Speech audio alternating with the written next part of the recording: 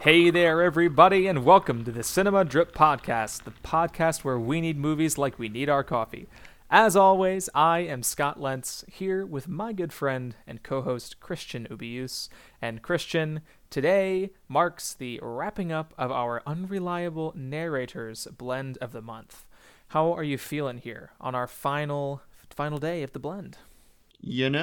I think I did very well. I think you also did very well in picking this theme because there are so many good movies that have made use of the trope, especially recent movies of the last 20, 25 years or so. So definitely some good ones to talk about. And I am excited to dive into today's movie, that being Gone Girl, David Fincher's 2014 movie, because I had never seen it before, and you had, which is a marked twist from our previous episodes. I had seen The Usual Suspects, and you had not, and we had both seen Memento. And so now I finally get to see something that you had already seen. So were you a fan of Gone Girl, having already seen it? Did you like it? Did you love it? Did you hate it? Well, what were you bringing in to Gone Girl? I loved Gone Girl when I first saw it. I saw it in theaters in 2014, which I love the movie year of 2014. Several months ago, I showed it to my roommates. It was one of the first movies we saw as an apartment. And then I loved it then. And yeah, they're absolutely... No. I mean, I texted you. I still think Gone Girl is a phenomenal movie. You're cheating a little bit, sharing your review related thoughts early in the show, but it's only I don't fair, care because I want you to times. know that whatever your thoughts are, if they are not in line with my thoughts, I will barrel over you. Of course, as happens regardless. But I don't think you have too much to fear, as you will find when we get to our review portion of this episode. But of course, as has been tradition for this season of Cinema Drip, we've been trying to focus a little bit more on the background for all of these movies, why we're talking about them, why they're coming up for these particular marathons. So let's do a quick rundown of the details here for Gone Girl. Like I said, 2014, directed by David Fincher, screenplay by Gillian Flynn, based on her own novel. Based on a true story. Her novel was based on a true story? Yes, her novel was based on a true story. Interesting. Look at that. I am learning already on this podcast, and I didn't look into that before. I just thought it was her book. And it stars Ben Affleck and Rosamund Pike as Nick and Amy Dunn, a married couple having some problems who, unfortunately, are forced to part ways after Nick comes home from work one day to find that Amy has mysteriously disappeared. Gone Girl was a smash hit when it came out, which isn't something you can say of every 2.5-hour long crime thriller, but with the movie stars it boasted and David Fincher's guiding hand definitely helped it in the box office department. Had a big $61 million budget, but it pulled in over $369 million at the global box office, had a lot of buzz coming out of film festivals, and ultimately received a lot of awards attention, especially for Rosamund Pike, who received her first and thus far only Oscar nomination for this movie. And other collaborators were nominated at other award shows along the way. Gone Girl also had a pretty warm critical response. People were big fans. Obviously, Fincher is a well-loved filmmaker critically, as well as box office-wise. So Gone Girl is up there in terms of his popular successes. Yeah. I mean, you are correct. I also, kind of weird. I've been following Fincher's work for a while now. The fact that Gone Girl is his it came back as his highest grossing at the box office. It doesn't seem not right, but it seems weird compared to everything else he's done. It's, for some reason, something like The Social Network, even Girl with the Dragon Tattoo, or Alien 3, even though Alien 3 not that loved, maybe even Fight Club. All these are huge names. I would think that they would draw in a bigger crowd, but no. Gone Girl, people flock to it at the movie theaters. I think it was a perfect confluence of a popular pulpy novel being adapted for the screen, plus Fincher's popularity and acclaim having grown since the beginning of his career, because obviously he starts off on the wrong foot with Alien 3 being mangled by the studio and him getting pissed off and vowing to never work with the studio again. And then, of course, that didn't last. But Seven and The Game and Fight Club, he had some bigger successes in the 90s, movies that worked better, but were sometimes little seen or maybe only noticed by critics at the time. Fight Club obviously is now extraordinarily popular for a variety of different groups of people. But his critical attention and acclaim, I think, started to catch up with him, especially after he had multiple movies get nominated for Best Picture, that being The Curious Case of Benjamin Button, and Benj The Social Button? Network. Benj Button. I forgot about Benj Button. And The Social Network, and then he finally got to Gone Girl, and that plus getting Ben Affleck and Rosamund Pike to star at, movie stars always bring folks in, definitely all contributed to his biggest success thus far. I have to say, though, there's something else here. This marks David Fincher's break from film that was until last year. This marked a 6-year hiatus for David Fincher, who would normally, I mean, at times it was like a movie one year, a movie the next year. At other times it would be not that long. But he took that break, and in that time made Mindhunter, and kind of directed his resources to other things, which is very weird to understand.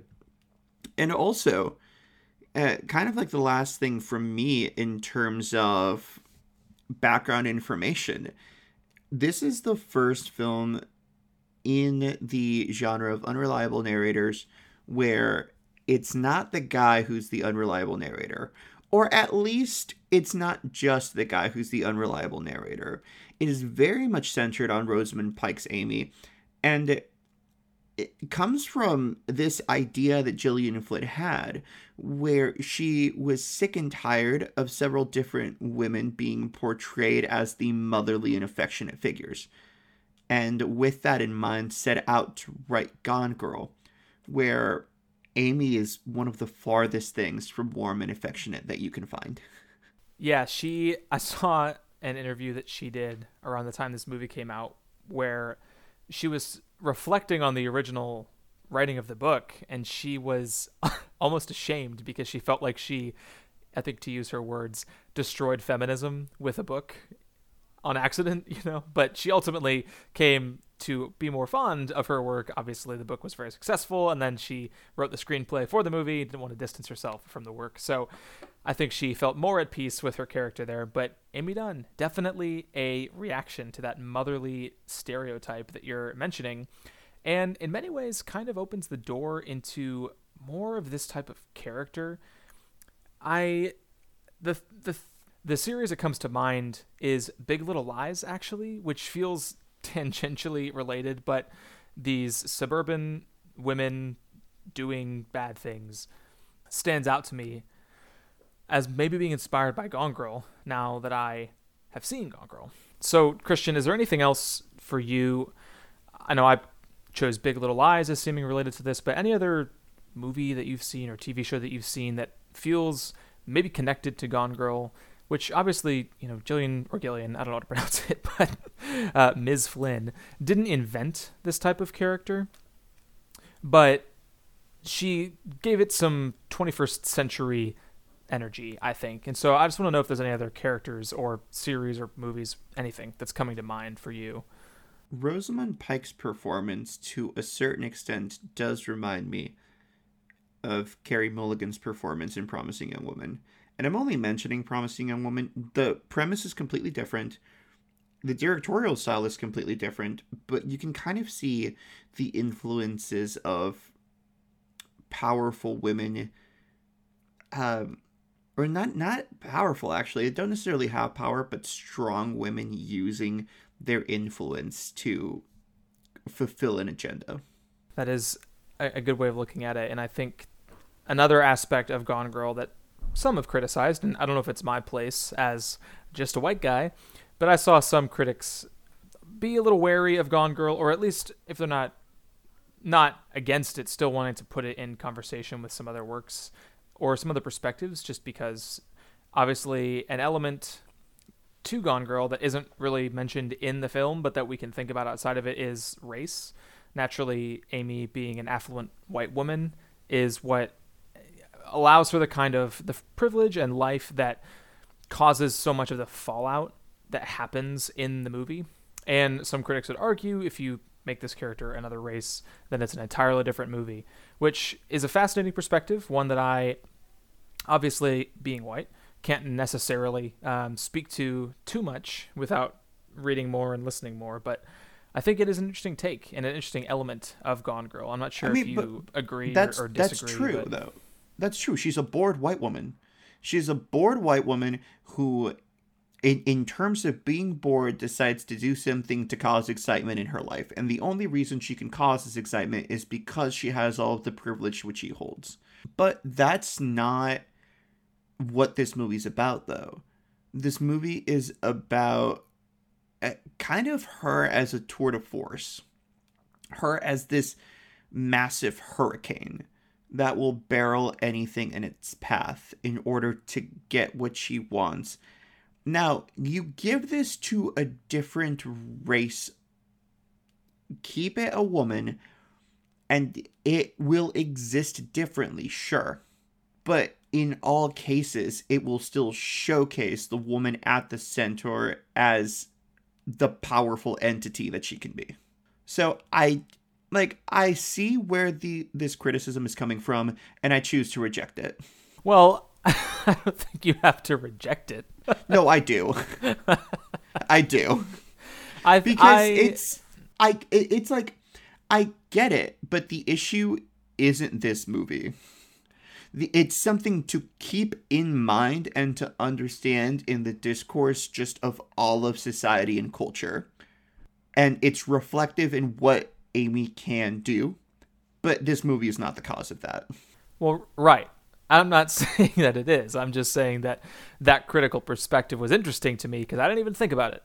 And reading it after the fact was helpful in thinking why some folks out there don't like this movie, or why maybe they see more in it than I might have. People just need something to complain about. Look, I will reiterate. You know Wesley Morris, right? The film critic? I'm a big fan of Wesley Morris. Exactly. One of my favorite things he ever said, I knew we were crazy when we started to complain about La La Land. Look. Listen. And also Wesley Morris does not like Gone Girl. All due respect, Wesley Morris. Look, I don't know. I think that there are genuine things that if you dislike about this movie, I will accept. I don't think that has to be one of them. I didn't even necessarily bring it up as a reason to like or dislike. I think it's just a critical perspective that adds depth to Gone Girl, and it can enrich the experience as you think about that aspect of it, partially because it's not really foregrounded in the movie, that not much is made of it. There aren't many significant characters of color, and the ones that are there, they're normal people, whatever you want to say. They're just serving the plot. So I just thought it was an interesting perspective because it's not something I considered while I was watching the movie. But I don't mean to argue about it because I'm not particularly informed. Any other significant pieces of background that you wanted to mention before we dive into my new favorite part of the show, fun facts? No, I think that we should just dive into fun facts. So, Christian, I have the first one for you today, and I will pose it in the form of a question. So, David Fincher had Trent Reznor and Atticus Ross do the score for this movie. They're frequent collaborators of his, and he gave them some tracks to run on because he heard something that he liked at a particular location, and he wanted it to inspire the same feelings for this movie. So do you know where he was when he got an idea for the score to this movie? Was it an office where they look at those things that help you crunch food so that you can digest it? What? What? What is that? Let's just say that you have several of them. You have baby ones that fall out. You have wise ones. They masticate. I'm not sure what you're getting at. I'm also a person. Dentist's office. Oh, there you go. There we go. Very close. He was at a chiropractor. He's Really? at a chiropractor. I really thought it was a dentist's office. Okay, I did not know it was a chiropractor. Yeah, we can get into the music a little bit later, but he heard the attempt at soothing music being played at this chiropractor's office to create that nice medical environment, but he actually felt that it wasn't the most calm-inducing music, and it inspired him to have the similar style of music that is attempting to bring in calm, but is actually a little bit unsettling or even anxiety-inducing, and that's the emotion that inspired the score for Fincher and then Atticus Ross and Trent Reznor. Nice. So, did you know that Ben Affleck was required to wear a Yankees cap in an airport scene, I'm pretty sure. But because, as a Bostonian, he was such a diehard Red Sox fan, he refused to wear it. My guy. He's rocking a Mets hat in that scene. Look at that. Even David Fincher will relent on some of the details that are important to him sometimes if it means helping a sports fan not feel like he's betraying his team. Next for me, I am not sure if you noticed this, but Ben Affleck's build fluctuates a couple times depending on the scenes in the movie, and that's because he had accepted the role for Batman, which eventually came out after this movie a couple years later. Batman v Superman was 2016. This was 2014. And so he had started the workout getting fit process while he was still filming this movie. So apparently, if you look closely, or if you are just a fan of looking at Ben Affleck, you can tell there are some scenes where he's a little pudgier and normal looking, and some scenes where he's a little more jacked, because he was on his way to being Bruce Wayne. Okay. So David Fincher caught Rosamund Pike using her phone on set one day, and so what he did was he texted her a stern-faced selfie to get her to stop using it. Oh my gosh, I love it. David Fincher pulling the crotchety professor move. Last fact for me here. Did you know this is the first time that Ben Affleck appeared fully nude on screen? I did not, but I also wasn't diving hard into previous Ben Affleck takes of nudity. Don't worry, I was just reading IMDb fun facts, but yes, this was the first time he appeared full frontally nude on screen. So good on you, Ben Affleck. Thanks for sharing your body with the world. Okay. Anything else, Christian? Any last fun facts for you? Yeah, I'll do one last one. So Ben Affleck really, really wanted to work with David Fincher, that he bet someone he bet someone that he could change one of the lens settings on a camera a very small amount, and Fincher wouldn't notice. Fincher did, and he lost the bet. Oh, knowing David Fincher, how can you think he wouldn't notice the lens changing even slightly? Come on, Ben, you're a director too. You know what it's like. Now is the time, Christian. Now we must dive in to our full review of Gone Girl. Before, of course, we get to our awards for this Unreliable Narrators Blend of the Month. But Christian, as you've shared, this is a movie you've loved. You've seen it multiple times now. You're a big fan, and I got to watch it for the first time, and I'm just going to put my cards on the table here and tell you that I was a huge fan as well. I love a lot of David Fincher's movies. While I haven't seen them all, I have never been let down by him, and the most muted response I had to a movie of his was Mank, which I still was a fan of. I really love his work, and I find that his technical mastery and wizardry here combines really well with the source material, and everything about this movie every collaborator in this movie is operating at the top of their game.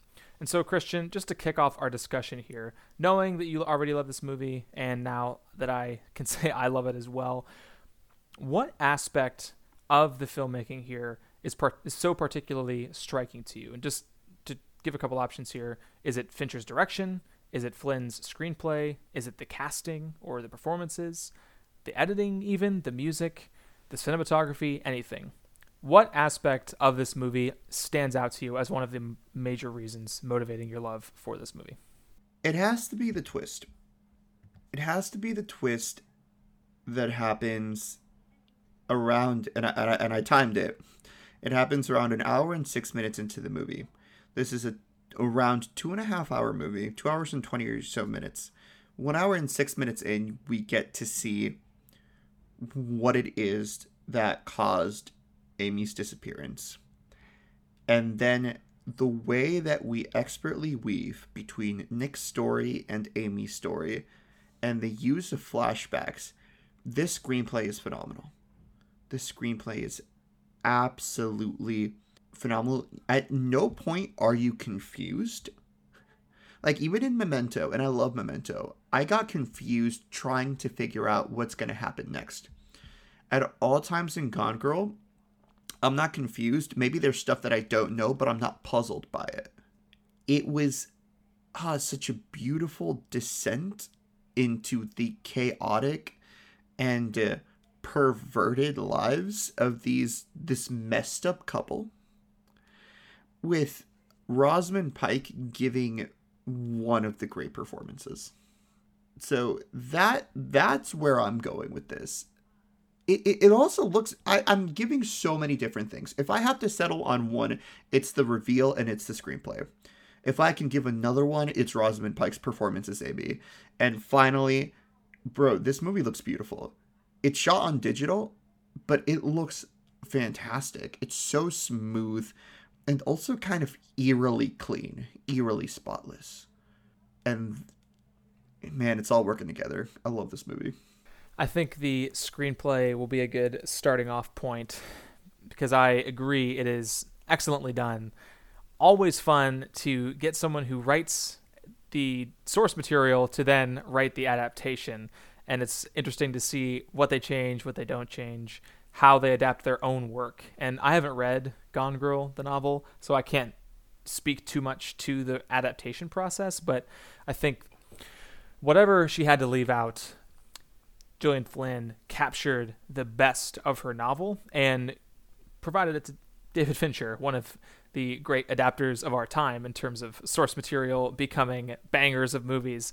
And it is so well done. Obviously, it starts with her screenplay, it starts with her book, but this is another really excellent director and writer pairing. I was really a big fan of her screenplay as well, and I think that maybe the most iconic, I don't know if there's anything that's iconic about Gone Girl just yet, but that twist that you're talking about happens so early in the movie.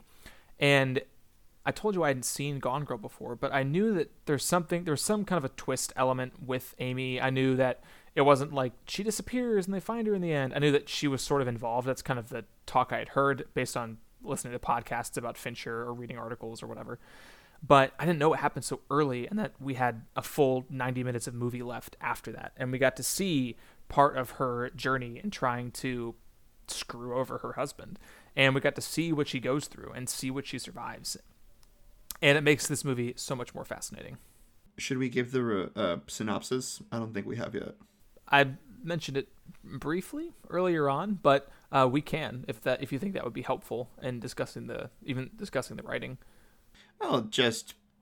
Everyone, you should know that this is a spoiler-filled territory. And going into it, yes, Ben Affleck's Nick comes home, and Rosamund Pike's Amy is missing. And as an investigation begins into her disappearance, all eyes seem to turn to Nick. I'm not gonna lie, my own eyes were like, frick, did Ben Affleck kill this woman? We find out very soon, though. Amy staged the whole thing to get back at her husband for cheating on her with a younger woman. Man, it's wild.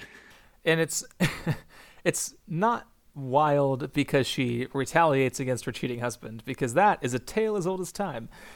But the lengths that she goes to, and this plays out in a, for me, probably the most rewatchable scene in the movie if I were to go back and watch something from it.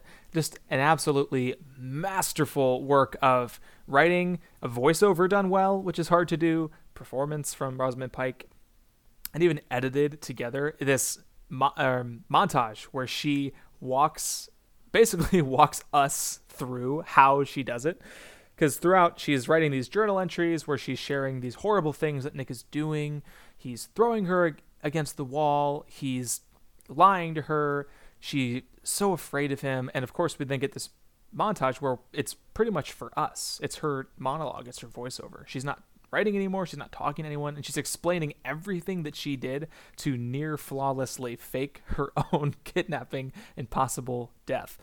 And that sequence is so well done.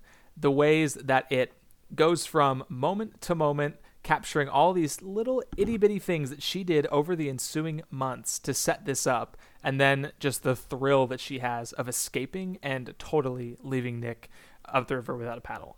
Just so good and so well done on all counts. I mean, yes, she is a shining star. She's very much a shining star of all of this. Going off of that, though, who were you rooting for? Who was I rooting for? Well, that's, again, part of the fun of Gone Girl, is that who you root for changes throughout the movie. Because no matter who you root for, you're losing. Right.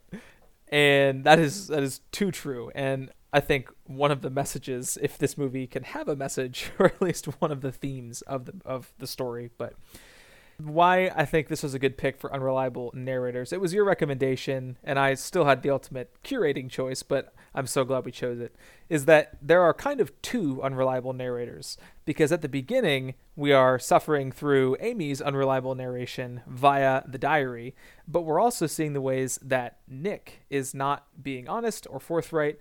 And it's not necessarily narration, because he's engaged in conversations. It's not his voiceover. He's not talking to us as the audience. And it's not like the Kaiser Soze situation in The Usual Suspects, where that character is monologuing about the story. But he is unreliably sharing the details of his life. We don't find out that he's cheating on Amy until, probably 45 or so minutes into the movie. We don't find out a lot of their conversations from his vantage point, because he's not forthright with the police until later on, after we hear Amy's fake side of the story. And so having the two unreliable narrators keeps you engaged and fascinated and wondering what is going on. And it makes it so hard to pick someone to root for. Because you want to root first for Amy, because you're like, oh my gosh, this poor woman, she was so full of life. What happened to her? And then you realize that she was basically making that person up, which, again, a theme of this movie. And so you start to root for Nick, while also realizing that then, you're rooting for a guy who was cheating on his wife with one of his 20-year-old students and dragged her to his hometown and then kind of left her on her lonesome, and was more engaged with his friends and family than he was with her. So I don't even know at times who I was rooting for.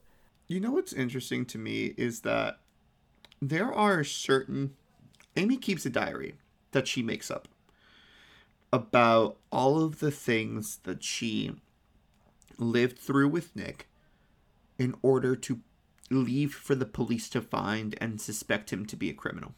There are a couple of sequences there where she writes that Nick pushed her, threatened her life, and we think that because of all her lies, or her deception more so, that is made up. Near the end of the movie, you see Nick, in a very real scene, push her against the wall because of what she's done and how she's threatening to destroy his life if he leaves her. That, in juxtaposition with that diary, makes me question whether anything that Amy put in that diary is actually false. Was Nick actually thinking about pushing his wife, or did menace his wife and physically abuse her, and that spurred her on? Now, the movie is kind of more on Nick's side than anything else. In terms of moralness, in terms of strength, Nick is the weaker individual. But that's kind of fascinating, where I can't honestly say that Ben Affleck's Nick was a good husband. because I mean he wasn't. First of all, for the infidelity, He was not. Yeah, and that's just that. it's just that, and second of all, for did you hurt her, Nick? Did you actually hurt her?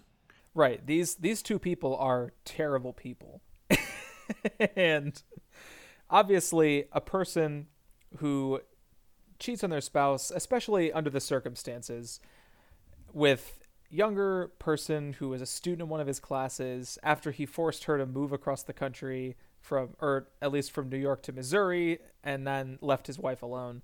Just a horrible thing to do to a spouse. But obviously, while Amy was certainly entitled to getting out of that relationship if she felt that she needed to, as opposed to trying to help fix it, her actions and reactions are also a little bit insane. Of course, planning your own fake kidnapping and possible murder is unbelievably crazy. And she, as we know, now that we've gone full spoilers, literally kills a person in order to make it back to Nick, and then lies about why she killed that guy too.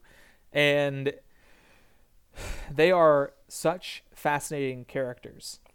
And I really love the casting choices as well. As you said, Rosamund Pike giving a great performance, well worthy of her awards attention, but I think this is some of the best stuff that Ben Affleck has ever done either. I mean, he's made a lot of good movies. He's made some not so good movies. Of the movies of his that I've seen, you love him in Good Will Hunting. You love him in small roles in movies like Dazed and Confused near the beginning of his career. But this is maybe the best he's ever been, fully embodying this crappy dude who is nonetheless forced to earn our sympathy because we start to feel bad for him once we realize the lengths that Amy went to screw him over and not just get out, not just end their marriage. And walking that line is challenging because, again, not a good person. But I think Affleck is more than up to the task, and I really loved his performance here. You know what else, though? This movie's kind of funny. Like, in so many instances, I found myself laughing. And I'm going to read 2 quotes from this movie. They're both from the same scene. Okay, and this first one's from Amy. I killed for you. Who else can say that? You think you'd be happy with a nice Midwestern girl? No way, baby. I'm it. And I'm like, what is going on? Given the context of that scene, I'm surprised that you said you laughed at that. Because yeah, I was unsettled by that. When she says, no way, baby, you didn't chuckle? No. Okay. Keep in mind, for those of you listening along, Nick has just pushed her and banged her head against the wall.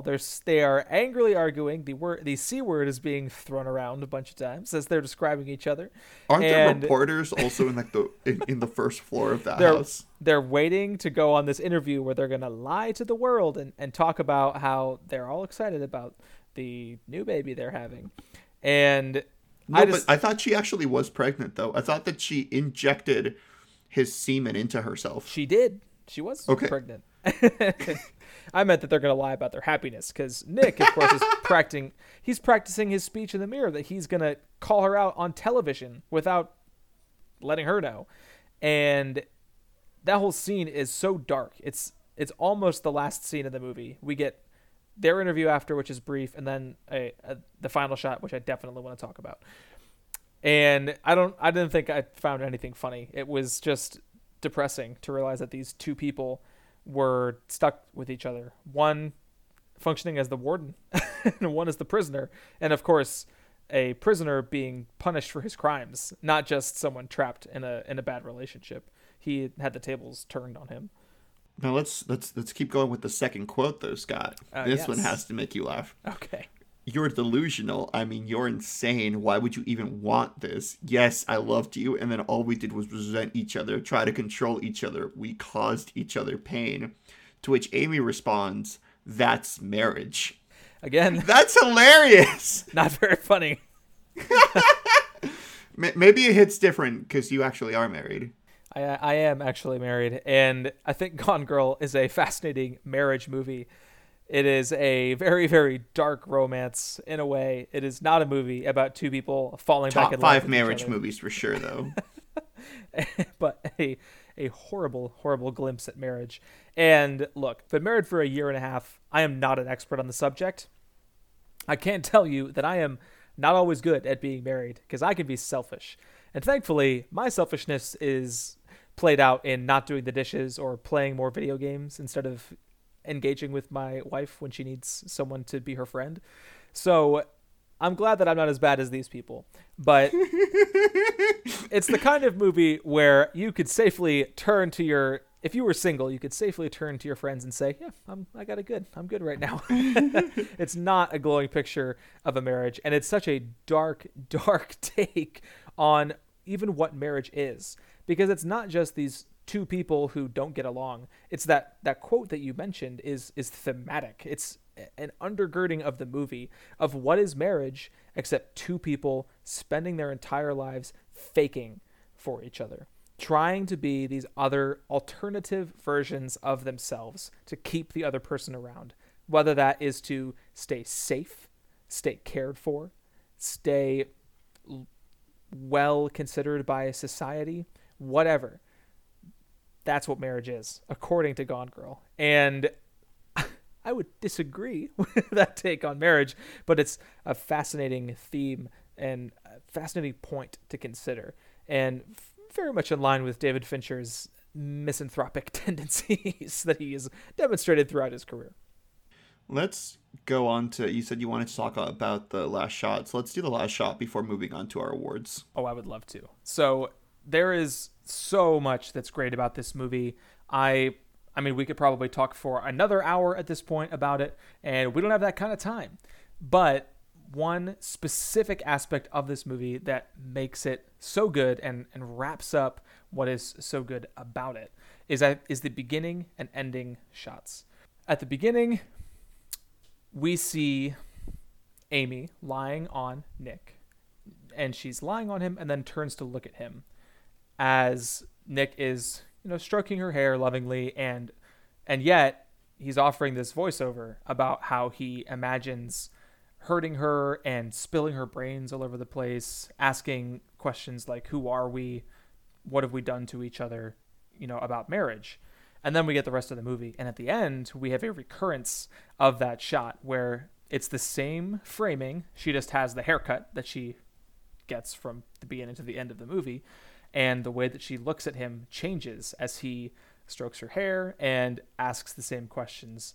But of course, because we've seen everything that Amy has done and said over the preceding 2.5 hours, it is far more unsettling. These questions of who are we and what have we done to each other aren't just curious and mysterious as we are getting into the movie, but are reflective and heartbreaking as you consider the situation these two have found themselves in.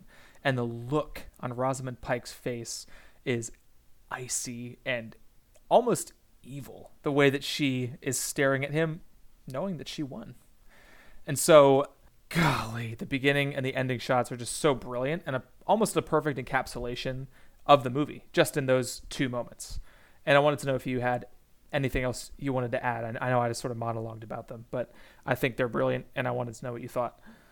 What gets me about that is the stroking motion, which can be seen as loving. Knowing the context can be almost condescending, like a there type of gesture. That shot is not loving at all, just like you said. And it's this parasitic relationship where Amy isn't going away, and Nick realizes he needs to understand that it is Stockholm Syndrome. He has to live with her, and if we're to speculate about their future, I think they end up together for the long haul, and that's not okay. It's fun to watch, but not okay. Most definitely. Something I wanted to mention on last week's episode, and I totally forgot. But I actually saw Memento, and I promise this will connect. I saw Memento in a college class, and one thing that my professor pointed out at the time is she said, all great movies, and all might be too big of a word, but all great movies tell you exactly what they're about in the first 5 minutes. You can know it's a great movie if you're watching it, and there's this thesis statement that the rest of the movie backs up. And in Memento, obviously, it's Leonard shaking the Polaroid as it goes from fully visible to invisible, and that's the only scene that's actually in reverse, as opposed to just reverse chronology. And the point being that movie, we have this clear picture, and as he shakes it, it gets less and less clear, which is our experience with Memento. The more we learn, the less we know until the final twist. And that same principle applies to Gone Girl, in my opinion. We get everything we need to know about their relationship in these opening and closing shots. And of course, there is a lot of necessary context to understanding these two and their relationship, what Fincher and Flynn are trying to say about the worst parts of marriage, and the other things, aspects of society they critique. But again, you can know a great movie sometimes from the opening shot, and Gone Girl announces itself as a great movie at the very beginning. Christian, any final thoughts on Gone Girl? We didn't even get to talk about the fantastic supporting cast, including Neil Patrick Harris as evil Barney Stinson, basically, and Tyler Perry as Tanner Bolt, the attorney for men accused of killing their husbands. There's just a brilliant cast. It's up and down. Such good work there from all involved. And just wanted to know if you had any final thoughts before we move on. No real final thoughts. Honestly, this movie's spectacular. Indeed it is. And perhaps we'll see more of it as we move on to our awards for the Unreliable Narrator Blend of the Month. 3 really enjoyable movies. 2 that I'm glad to have rewatched, and 1 that I am very glad to have seen for the first time. Tried to mix up the categories for you, Christian. I know we often fall back on Best Picture, Best Actor, some variation on Best Screenplay or something like that. So try to get a little more funky with it. We'll still do Best Picture, of course, but in honor of the marathon, our first award is going to be for Best Unreliable Narrator, or perhaps Best Use of the Trope, however you wanted to say it. So the nominees are, I know we don't always say it out loud, but it would probably help for this discussion. So the nominees are Verbal Kint / Kaiser Soze in The Usual Suspects, Leonard in his interrograde amnesia in Memento, and then Amy and her fake journal in Gone Girl, as well as arguably Nick and his lack of forthrightness with the police. Okay, this is kind of tough because in terms of performance, I think it's Rosamund Pike. In terms of who was the most unreliable, it almost has to go to Leonard because he's so unreliable, he messes with himself. So this isn't best performance, and because this isn't best performance, I will go with Lenny from Memento. I am with you on that. I think because the narrator is so unreliable, he deludes himself. And we have 3 very different takes on this unreliable narrator trope. Obviously, in The Usual Suspects, he's lying to a police officer. In Gone Girl, she is lying to the world. That's her story becomes famous, and she's lying to the community, and the media, and her husband. But I think Leonard managing to lie to himself to such a degree that he intentionally forces himself to commit heinous crimes is such a fascinating twist on the formula, and provides some good thematic thoughts on memory and such. And so I'm with you on that one. I think my favorite was also Memento. So similarly related, after Memento sweeps the first round from the 2 of us, we have Best Plot Twist. You may not have liked the narrator, but the twist could still be satisfying. So again, nominees are Verbal turns out to be Kaiser Soze in The Usual Suspects, that Leonard has intentionally deluded himself as the storylines converge in Memento, and that he has already killed John G. Or they reveal that Amy planned and faked her own kidnapping and murder in Gone Girl. Okay, best plot twist is weird. Because if we're talking about most unexpected, I feel like the Kaiser Sose one and how he was looking at the wall behind is one of the most unexpected things. But if we're talking about best because of the meticulousness of her planning, I will go with Gone Girl's twist. I like it. The meticulousness. That's also just a good word. Thank you for using it, Christian.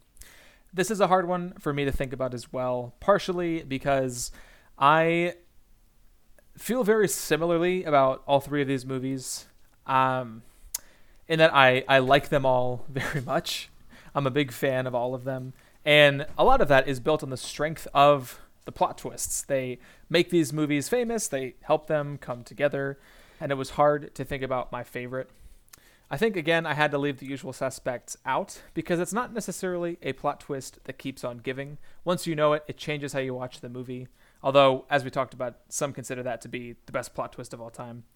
And I really, really love the scene in Gone Girl where it's announced that the plot has twisted. But I think I'm actually going to go again with Memento. Just because that will change the way you watch the movie, yes, but it also can be a gift that keeps on giving. And when you watch it over and over again, you're still fascinated by the structure, and the way that it all comes together is still so brilliantly written and fascinating to watch. And the whole movie is barreling towards this twist where the storylines are going to converge in the middle. And I think because of that element of the writing and the structure too, it just works for me every time. So I'm going to go with Memento once again. So a bit of a split there, but now, of course, it's time for Best Picture. Again, The Usual Suspects, Memento, and Gone Girl. Gone Girl. Christian, we are in agreement. Is that a plot twist for you? Huh? Did I twist the plot? Having seen this only for the first time, might be speaking a little too abruptly here, but I really like The Usual Suspects. I love Memento, but again, Memento is not my favorite Christopher Nolan movie, and of course, Gone Girl's not my favorite Fincher movie yet, but maybe it might be one day. But I think just the absolute symphony of technical wizardry and mastery from all involved. We didn't even get to talk about everyone, plus the awesome Affleck and Pike performances, combined with, I don't even know what else. I already mentioned the technical wizardry and the performances, but just everything about Gone Girl is almost perfection. And I was a huge, huge fan of it, and I'm so glad I finally watched it. So I'm with you. Gone Girl for Best Picture. Freaking love it. Any final thoughts on this month before we wrap up the show here, Christian? No, not on this month. It was interesting. I like this. I like your curation, Scott. Thank you. Thanks for a good topic. And speaking of topics and curation, we have to announce what's coming next. There will be no recommendations episode next week because we are just... Say it ain't so. I know. Because we're just diving headfirst into our April blend of the month. And that's partially because we'll be doing an Oscars-related show at the end of the month that'll take the place of our recommendations episode. So now that Christian gave me a topic and I curated, I have a topic for Christian and he will curate. And that topic is 2010's Best Picture winners in honor of the Oscars. Christian, how are you feeling about that? How are you feeling about that topic? I'm feeling very solid. I'm feeling very, very solid. Based on the few that you've thrown out for us to watch and discuss on future episodes, I also am looking forward to it. I think you're going to pick some winners from that batch. I know it's only 10 options, but there's some good ones in there, and I'm excited to talk more about them. So we'll be starting out by watching 12 Years a Slave. Is it on Hulu as well? I thought I saw that it might be. It is. There you go. It's on Hulu as well if you're cheap, like me. Is that the cheap option? Is Hulu the cheap option? Well, if you don't want to rent it like you already have a Hulu subscription, I can see how that might not actually make sense. I am still just on my parents' Hulu plan. Thanks, Mom and Dad. Cool. So we'll be watching 12 Years a Slave on Hulu. There you go. If you've reached this point in the show, thank you so much for listening. Your support means the world to Christian and myself as we put the show together and throw it out into the world. We hope you enjoyed Unreliable Narrators Month, and we're looking forward to Best Picture winners of the 2010s. There are a couple things you can do to support the show. You can leave us a rating and review on iTunes. Helps us reach new listeners there. Or, of course, subscribe wherever you get your podcasts. Again, helps us grow, helps us reach new listeners, and we can do more awesome stuff in the future as more listeners come. You also feel free to follow us on Twitter and tweet at us there. We're trying to be more active on Twitter. Got to get better about that. That's on me. So we're going to be engaging with the fans there on Twitter. Hopefully we'll throw out some polls and things like that to help engage, especially with the Oscars coming up. You can also follow Christian and myself on Letterboxd, where we are rating and reviewing the things that we are watching. Lastly, of course, drop us a line at cinemadrippodcast@gmail.com, and we'd be happy to read your feedback live on the show, like our good fans Paul Gonzalez and Kate Williams and Braxton Cody before. Thanks to all three of y'all. Christian, any final thoughts for the folks listening along at home? Tune in to my month. It's going to be great. As always, he's Christian, I'm Scott, and this has been the Cinema Drip Podcast.